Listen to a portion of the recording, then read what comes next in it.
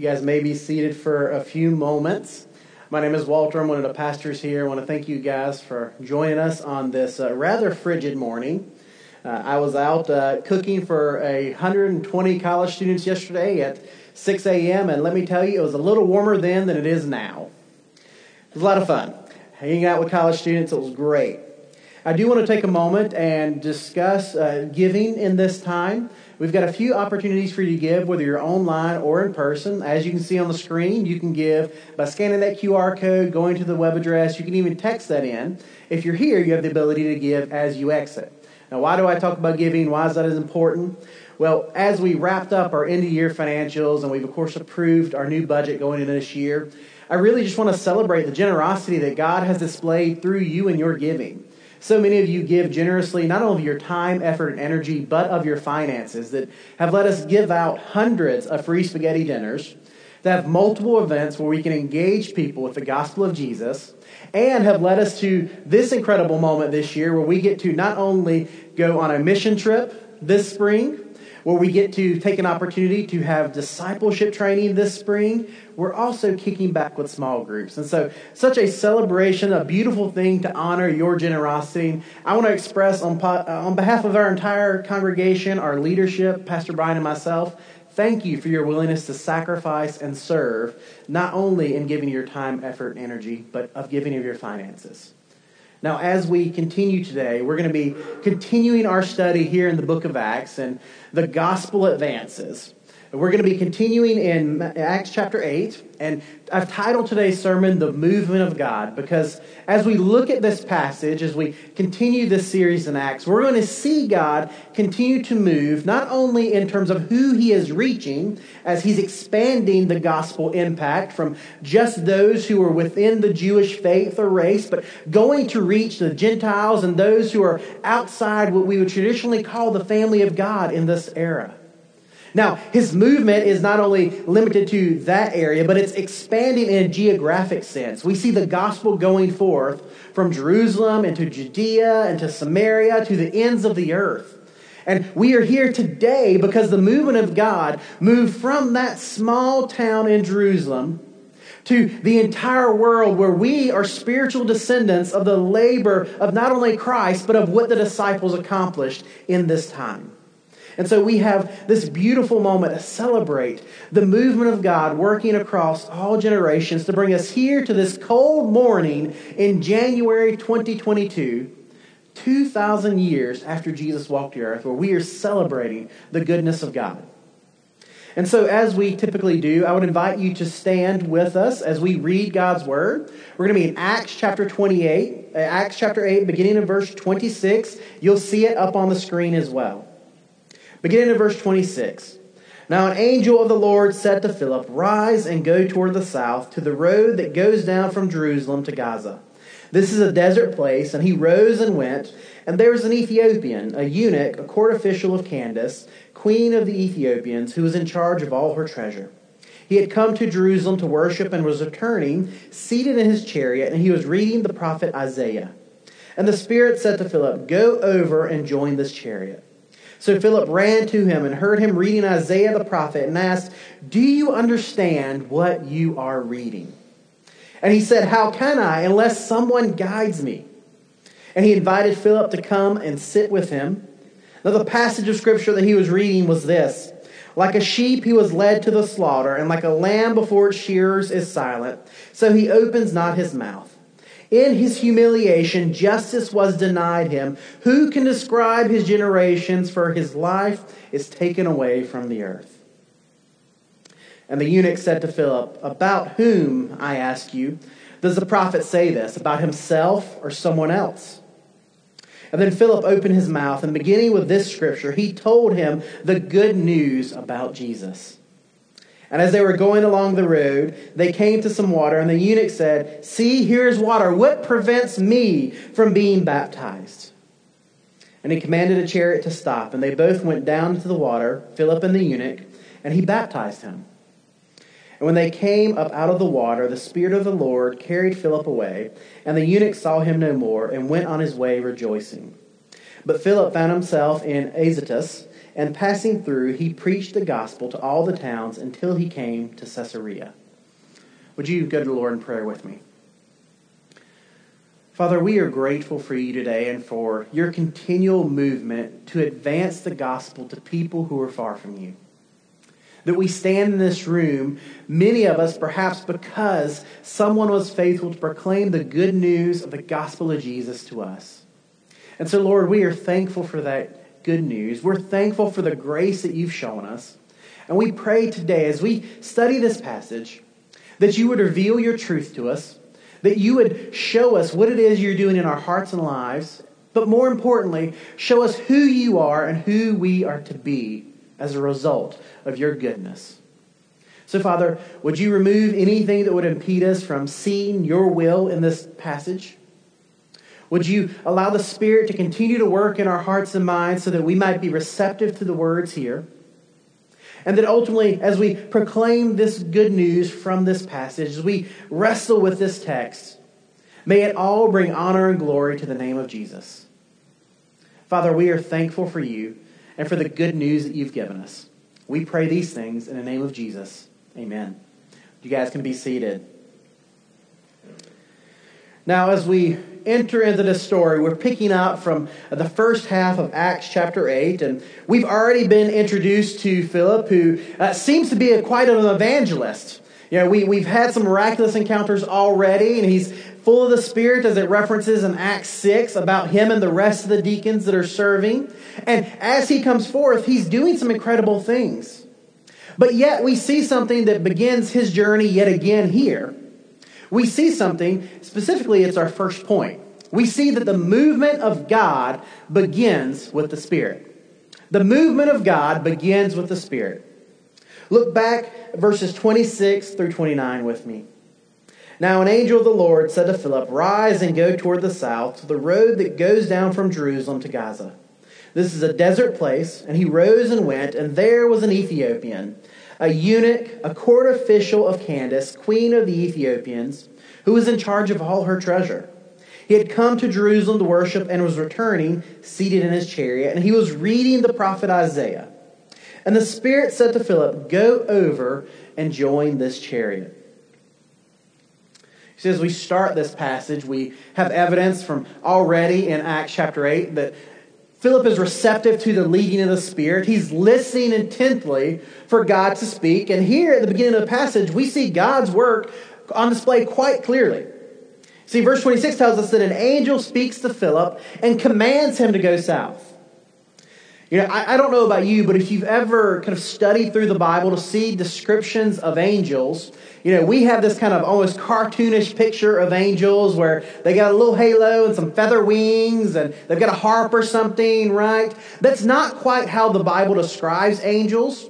When we see in Luke chapter 2 where the shepherds are terrified of this angel appearing, there's this otherworldly heavenly creature that appears that is kind of intimidating. And yet here we see Philip, when this angel shows up, he listens. He gets his attention, right? I mean, I guess if an angel showed up to us like that, something that was clearly not of this world, you and I might go, let's pay attention to this. Regardless of what might happen here, Philip hears this angel speak, and so he listens. He obeys. Verse 27, we see that his obedience is to get up and go.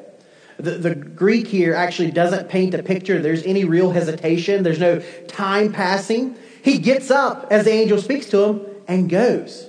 That's direct, immediate obedience. And so he begins to head down this road that runs from Jerusalem to Gaza. This is a very important road. It's a well-traveled road in this time. It's typically full of people heading to and from Egypt. You know, we say he's going down to Gaza. It's the very last watering place before the desert on the route to Egypt. It's important to recognize that much of this area is characterized by a lack of water. It's not quite a desert, but it's one bad rain season away from becoming one. It's going to be important later on in a few minutes. Keep that in your mind. Now, as he's going down this road, as one might, walking down the road, he encounters some people. Specifically, he encounters an Ethiopian eunuch here. Now, Luke goes in a great deal of effort to describe this man that Philip encounters, and we really need to pay attention to some of these terms before we continue forward, right? That they're important context for us to understand. He describes him as an Ethiopian. And what we recognize is that he's likely referring to him as being from a kingdom of Meroe. It's an empire in the southwest of modern Ethiopia. We know that because he's referring to this reference to the Candace. It's unusual, right? But in this empire, it was ruled not by kings, but by queens who were referred to by the title of the Candace. So a little bit of historical background. We can track where this man is from. He's described as a eunuch and essentially as a treasurer here who is keeping track of the finances of the kingdom. It paints this picture of someone who has extraordinary responsibilities and a significant role in his home country. Of crucial importance, though, is this description of eunuch.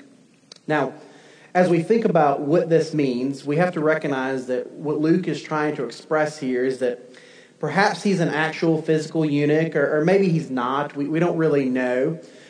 In ancient times, in many parts of the world, young men were often castrated to serve as keepers of the harem and the treasury. And in fact, it was so common in the ancient world that it was used often, this word eunuch, as a synonym for treasurer. Right? Now, why is that important? Why is it important that we try to wrestle with, is this a physical thing? Is it just a title?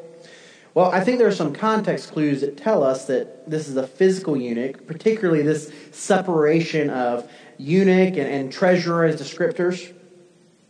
Why is this important? What's the significance of this as we study this passage?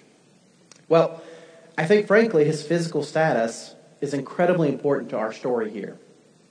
You see, it tells us that he had come to Jerusalem to worship. It paints this picture that he's a Gentile who we would refer to as a God-fearer, someone who's aware of the God of Israel, who wants to honor them. Now, they're not full members of the covenant or the kingdom of God at this point in terms of the story of Judaism. They're not a part of this extended family, but they respect the God of the Israelites. They want to worship him however they can. Now, it's important why I think this is significant to wrestle with, is he a physical eunuch or not? And this is why I think he is. For this man to be a physical eunuch, he would have been denied entry into the temple and the covenant community due to his physical deformities. You see, he could visit Jerusalem, he could see the temple at a distance, but he could never enter it. Though he knows of this God of the Israelites, according to the Jewish customs, he could never be a part of the family of God. Yet, despite this insurmountable hurdle, we see him here studying the Word of God. He's studying the Scriptures out loud, and he's reading through the prophet Isaiah. And then we see the Spirit move yet again in this moment. And Philip feels the need to walk alongside this man. Now, as we look at this section of Acts chapter 8, we recognize that this is characterized by the Spirit making it clear for Philip to go forth and to speak. As we continue to study the book of Acts, we're going to see that the ministry of the Spirit includes leading us, that is, ordinary people, a part of the family of God, to fulfill the mission of God. 59 times we see the Spirit referenced in the book of Acts. 36 of those, the Spirit is speaking, giving a command to the people of God. This is important because we recognize from the book of Acts, from our own lives, from the world we live in, the mission of God is that we would see every human life with opportunity to see, hear, and respond to the good news that Jesus Christ has come to seek and save the lost. That is the point of this expansion of the church, of reaching these Gentiles, of expanding from Jerusalem, expanding from Israel. It is so that every man, woman, and child might see, hear, and respond to the good news of Jesus Christ. You see, God is so passionate about this mission that he would allow persecution to come upon his holy church so that they might be sent out to tell of the glory of Jesus. See, this leading of the Spirit here, it's not just limited to the book of Acts. So often I recognize as we read the book of Acts, we're studying this and we're going, well, this is the early church, and we don't quite have to live in a certain way like this because it was a unique time and a unique ministry of the Word and the Spirit, right? And so things are different now. Here's the truth. As we study this passage, we recognize this reality. While we may not often have a clear, audible voice speaking to us like Philip clearly does here, we do feel the Spirit leading us through the Word of God, through the local church, and yes, even through specific burdens upon our heart. This is literally the first time I've spoken to humans in the last 3 weeks, so you're welcome for my cough. Now, the importance of this, as we wrestle with this, when we study the Word of God, the Spirit is speaking through the Scriptures. When we are within the local church, God in His wisdom is speaking through the wisdom and the grace and kindness that is found within the body of Christ. Even the things that you are passionate about or that you're concerned with, that you feel a burden that you want to wrestle with, that is the Spirit directing you in your life. Perhaps we should consider if God is beginning to stir us towards movement when we encounter these elements of leading in our own lives. That when we read the Bible, the Spirit is transforming us so that we might live in accordance to the Word.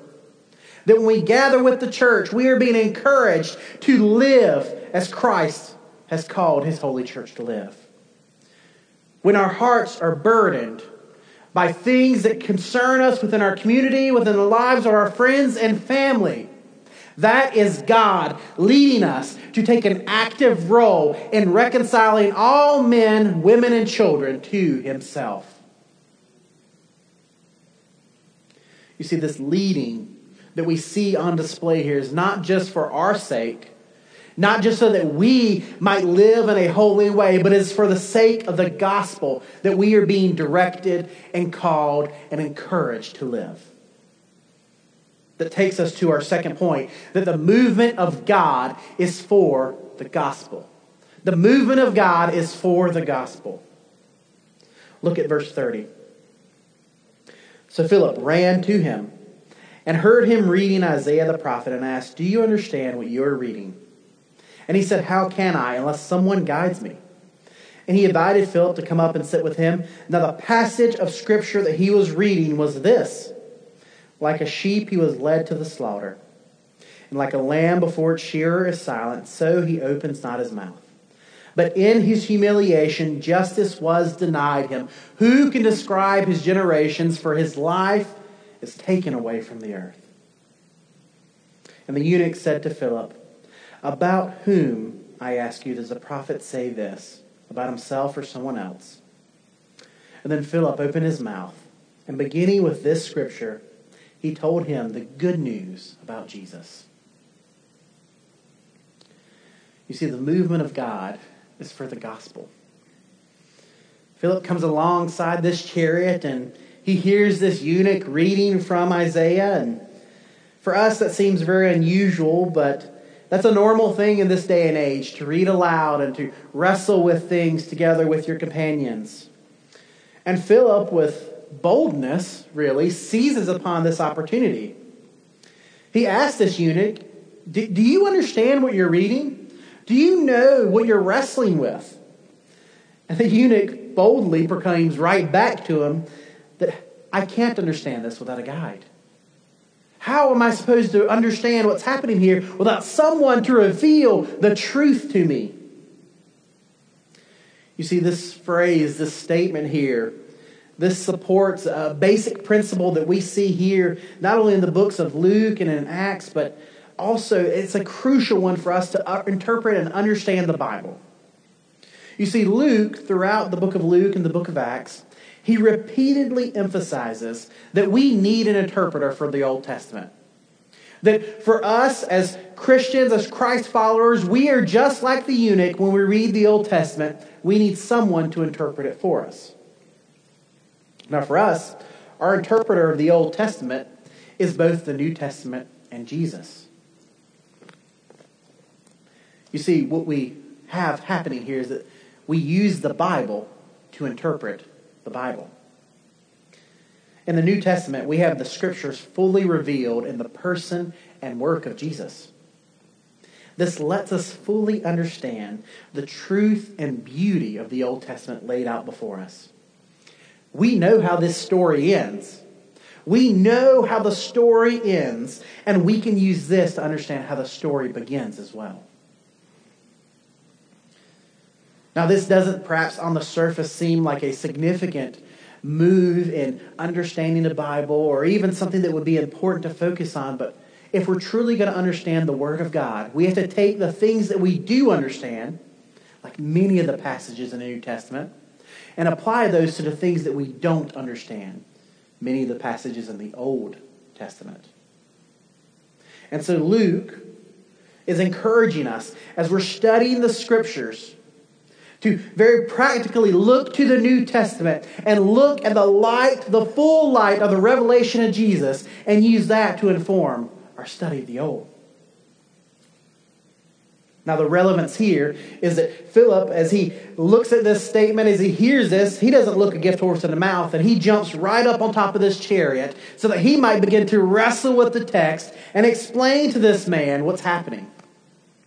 Now, as we've seen, this guy is reading from the prophet Isaiah. Specifically, he's reading from Isaiah 53, verses 7 and 8. That's what's quoted here in Acts 8. And this is a passage from the suffering servant section of Isaiah. You see, we see a focus here on the suffering, the humiliation, and ultimately the glory that Christ receives through his ministry. The entire suffering servant section is focusing on this. And perhaps as this eunuch is reading this section, he can emphasize with this suffering and humiliation that Christ has felt, while longing to be lifted up in some way. Without getting into too much, perhaps, graphic detail, he's lost so much about what makes him special in that society. He's no longer able to have descendants. There'll be no one to take care of him when he gets old. He's lost the ability to have a family. He's likely a slave, so for the rest of his life, he'll be in captivity and bondage. Perhaps he can empathize with Christ's suffering and humiliation because that's what he lives in every single day. You see, you and I can understand the weight of what he may be feeling here as well, because if we're honest with one another, we've all endured suffering and humiliation. Perhaps we've not certainly extended that to the depths of what this eunuch may be feeling, but we felt the deep regret of shame. We've carried that burden for so long. We've been humiliated and wrestled with the question, can we ever move past this? And in the midst of those times, perhaps just like this eunuch, perhaps just like Christ upon the cross, we've longed to be lifted up from those moments. We've longed for salvation to come to restore our standing and our position. We've longed for someone to come and to make these things right. Just as the suffering servant passage points to the finished work of the Messiah upon the cross, our suffering and difficulty and humiliation points to the finished work of Jesus on the throne, where he sits even now, ruling over all creation, interceding on our behalf so that we might have communion with God. Whatever the eunuch may be feeling as he reads this, whatever we may feel as we read this, there's hope to be found in the lines from Isaiah. Not just this broader picture of looking at the coming fulfillment of the Messiah, but direct hope to be found here in verse 33, where it says, "Who can describe his generation, for his life is taken away from the earth?" I would speculate that perhaps our eunuch may have focused on this. Maybe you may focus on this, but I think this is a hopeful line. Some would argue it's a tragic line because it's talking about the Messiah's life being impacted and ended by the sinfulness of humanity. His line is done. He's no descendants left. Everything is finished. Yet, I would argue, and I think this is the correct perspective, that this line is a celebration of the tragedy of the crucifixion. You see, it brings to mind this phrase, what Satan meant for evil, God used for good. Yes, indeed, it was a tragedy that Jesus died upon the cross. But look at what has come from that. The beauty that has been found, that his death has brought forgiveness for our sin and shame. Generations of Christians serve as an inheritance unto the Lord, as descendants of Christ. Yes, there is true horror to be found in the midst of these passages, yet there is hope to be found. There is hope that is present in the midst of this suffering. I would submit to you that this eunuch is seeking that hope even now. When he asked Philip, I say to you, about whom does the prophet say this, himself or someone else? You see, he's wondering if the writer of these verses is addressing his own personal pain or if he's addressing the pain of someone else like Messiah. He's wondering, is there someone who has perhaps lived or is currently living that can understand the depths of the pain that I'm wrestling with? You see, we recognize that as he's wrestling with this, he's wrestling with the issues that many of the Jews of this era were wrestling with. As they look back at the Old Testament, without the light, the full revelation of Christ in their lives, they look at this and they think, well, he must be talking about the pain of the nation that he endured. Maybe Isaiah is writing about the difficulties he's experienced in his own life. But we recognize that what's happening here is that Isaiah is writing about the pain, the suffering, the humiliation the Messiah will endure for the joy that was set before him, that he could call you and I children. Now, Philip uses what we've already addressed. He takes the New Testament, this story of the gospel message of what Jesus has done to explain what we're reading. And ultimately, I don't know what perhaps Philip would say, but of course he's going to say it's the Messiah that he's writing about. He's talking about the one who has come to pay the debt of our sin. We don't particularly know the exact words, but I bet it went something like this.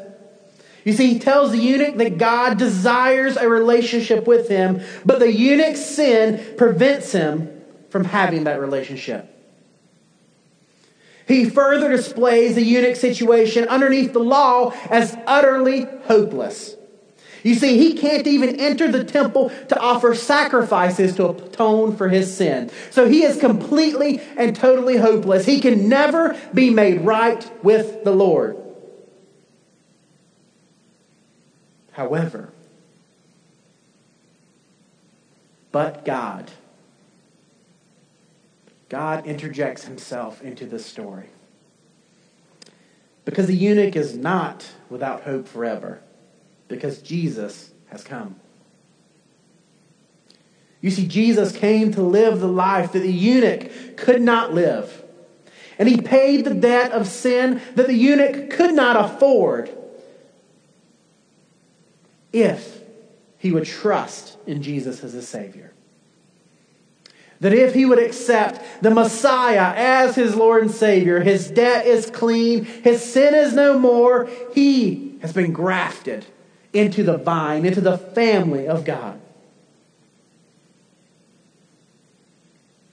As we hear this, I think that we could replace the eunuch in this story with us. And I think that you'd still tell the exact same story. That we were trapped in our sin and shame. That there was no way forward. There was no hope for you and I because nothing we could do underneath the law would bring freedom and forgiveness to us.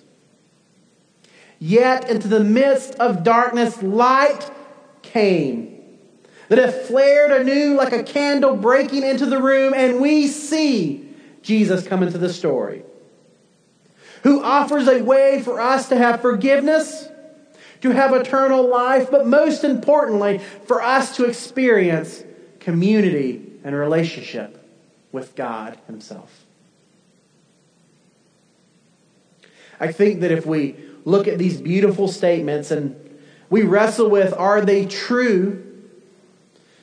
We're left with an opportunity to respond. We're left with a decision. If these are true, if what we're hearing is real and authentic, what do we do? What is it that we are supposed to do with this message? I believe that brings us to our final point. The movement of God is to bring salvation. Verse 36 reads, "And as they were going along the road, they came to some water, and the eunuch said, 'See, here's water. What prevents me from being baptized?' And he commanded the chariot to stop, and they both went down into the water, Philip and the eunuch, and he baptized him. And when they came up out of the water, the Spirit of the Lord carried Philip away, and the eunuch saw him no more, but went on his way rejoicing. But Philip found himself at Azotus, and as he passed through, he preached the gospel to all the towns until he came to Caesarea." If these statements are true, and I would assure you from not only my faith in the Scriptures, but my personal experience with the gospel of Jesus, that they are indeed true, then this demands a response. And I would submit to you that it demands a response of faith and obedience. We see here that the eunuch has perhaps trusted Jesus as his Lord and Savior for a few minutes. There's no indication of any significant time passing. And we see in God's providence that as he professes Christ as a Savior, as he trusts Him, in the middle of the desert, they come upon a pool of water. I want you to capture this. Remember when I said earlier that they are in the middle of the desert? They are in a desert land. And they casually come upon a pool of water at precisely the right time for this man to repent of his sin and look to the water and go, "What now prevents me from being baptized?" Philip's response is to affirm that there is absolutely nothing that prevents him from being baptized any longer, and steps into the water with him. Gone is the barrier of physical deformity that the eunuch bears. He's not been healed from that, but it doesn't affect his status before God. Gone is the barrier of his race, where he is not a Jewish by ethnic tradition, and so he cannot enter into this family. Gone is his sin and shame that would prevent him from having communion and relationship with God. Christ has broken down all of these dividing walls in His flesh and His life to unite Him to all people together who would trust in God. In this, we have yet another miraculous moment where, as they come out of the water, the Spirit just carries Philip away. We don't have any description of what happened, but one moment Philip is baptizing this eunuch. The next, he's in northern Israel preaching the gospel. I mean, this is a pretty incredible moment. Yet we spend so little time here because we get this one line that I want to focus on, that the eunuch saw him no more and went on his way rejoicing. So this eunuch continues on rejoicing in the salvation that he has received. As we study the history of the church generations after this, we see that in northern Africa, that there is a very strong gospel presence for hundreds of years after this. We see the church growing and thriving there. that many of perhaps the greatest theologians the church has had have come from northern Africa in this period. And some scholars believe that we can trace the gospel presence of the church in North Africa to this moment, where this Ethiopian eunuch receives the gospel of Jesus Christ and goes on to proclaim the good news of Jesus, transforming northern Africa for the good of God's kingdom and for his glory. Now, is that true? Can we verify that? Perhaps not. There's not a significant ton of evidence that would point to that. However, how can we be surprised about what God might do if he would graft an Ethiopian eunuch into the family? If he would bring Gentiles together into the family?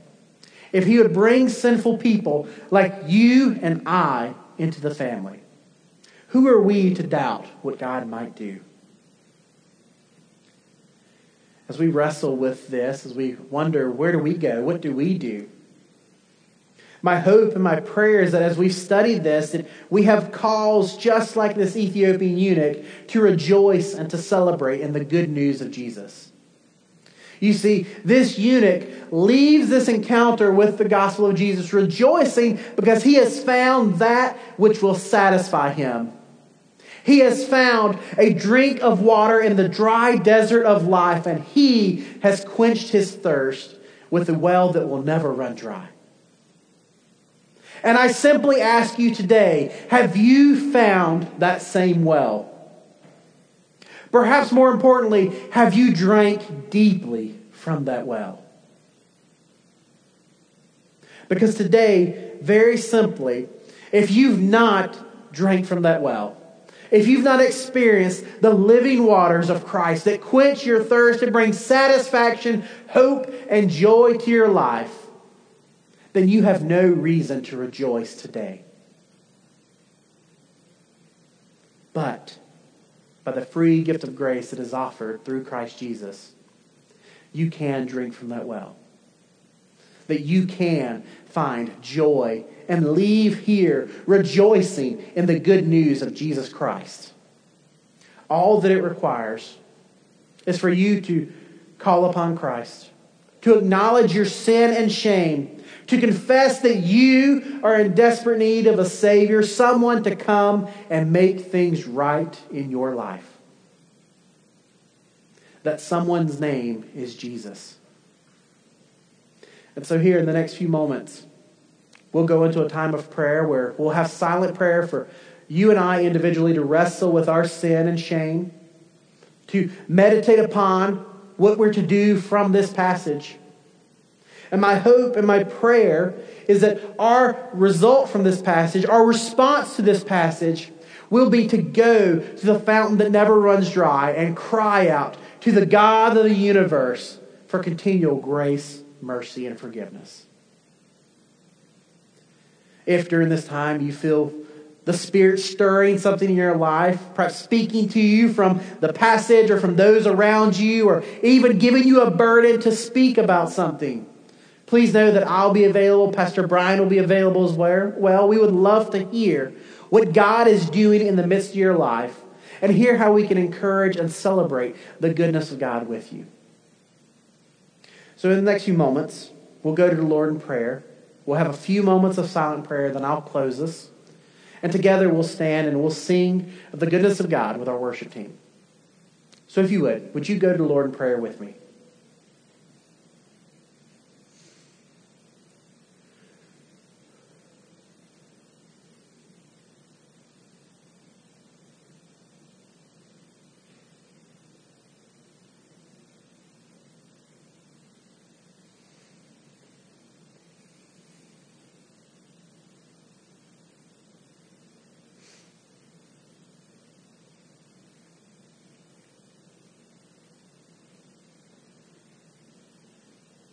Father, we come to you today seeking joy.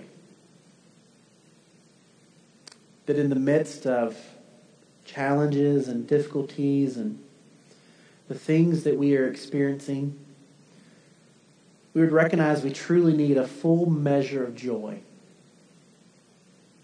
But even as we come asking for this, we recognize that there is one element of this joy that we need. That in fact, if we are lacking this, we cannot find joy in this life. And Lord, that element, that central piece of finding joy in this life is calling upon the name of Jesus.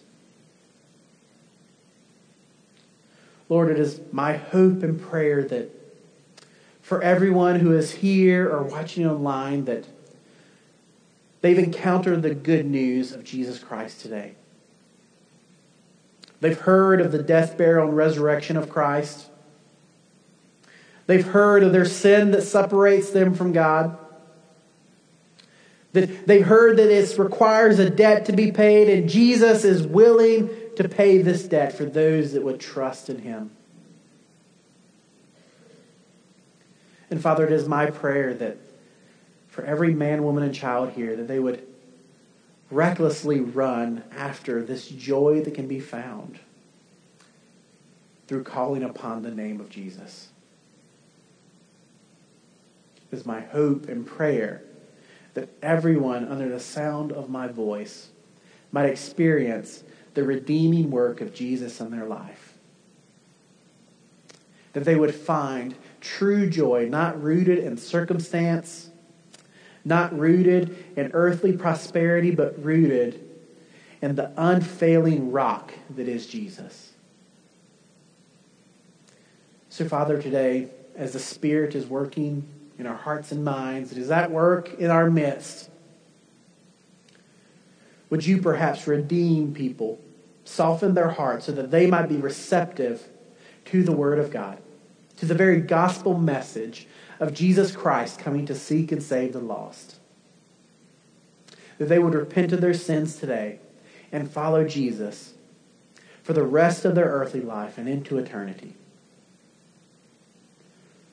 Lord, we are grateful for your goodness, your grace, your majesty. And we pray that you pour out your presence upon us. Let us experience your goodness in this time. Father, we thank you for all the things that you've done for us.